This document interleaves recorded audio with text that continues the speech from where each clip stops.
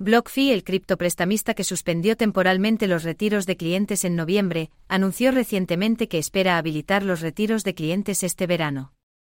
La compañía ha estado trabajando en el desarrollo de nuevas funciones de productos y en la realización de modificaciones en la plataforma para garantizar saldos de cuenta precisos y facilitar los retiros sin problemas.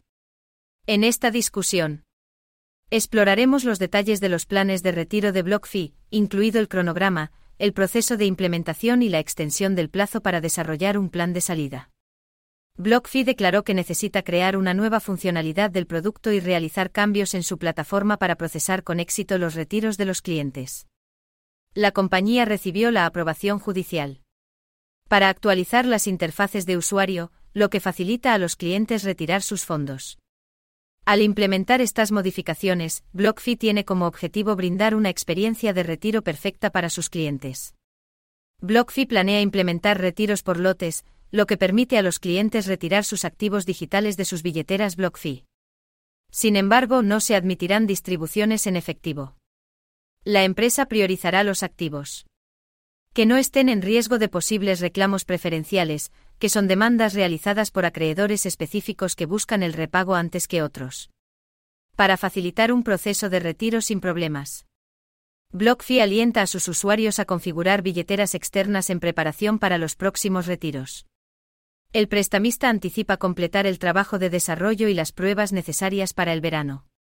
Una vez finalizado el proceso, los usuarios elegibles recibirán una notificación por correo electrónico que les permitirá comenzar a retirar sus fondos.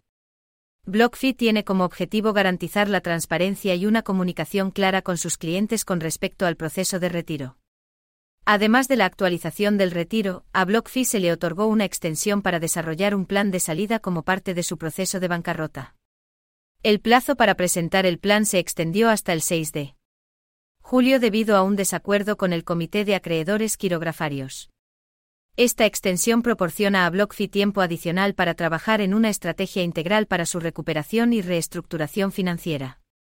En conclusión, el anuncio de BlockFi sobre la apertura de retiros de clientes este verano demuestra el compromiso de la compañía para resolver la suspensión temporal y restaurar la confianza en sus servicios.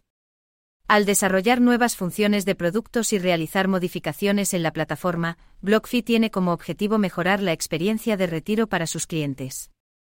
La implementación de retiros por lotes y la recomendación de configurar billeteras externas significan el esfuerzo de la compañía para garantizar un proceso sin problemas. Con la extensión del plazo para el plan de salida, BlockFi puede concentrarse en abordar las preocupaciones de los acreedores y desarrollar una estrategia integral para su recuperación financiera.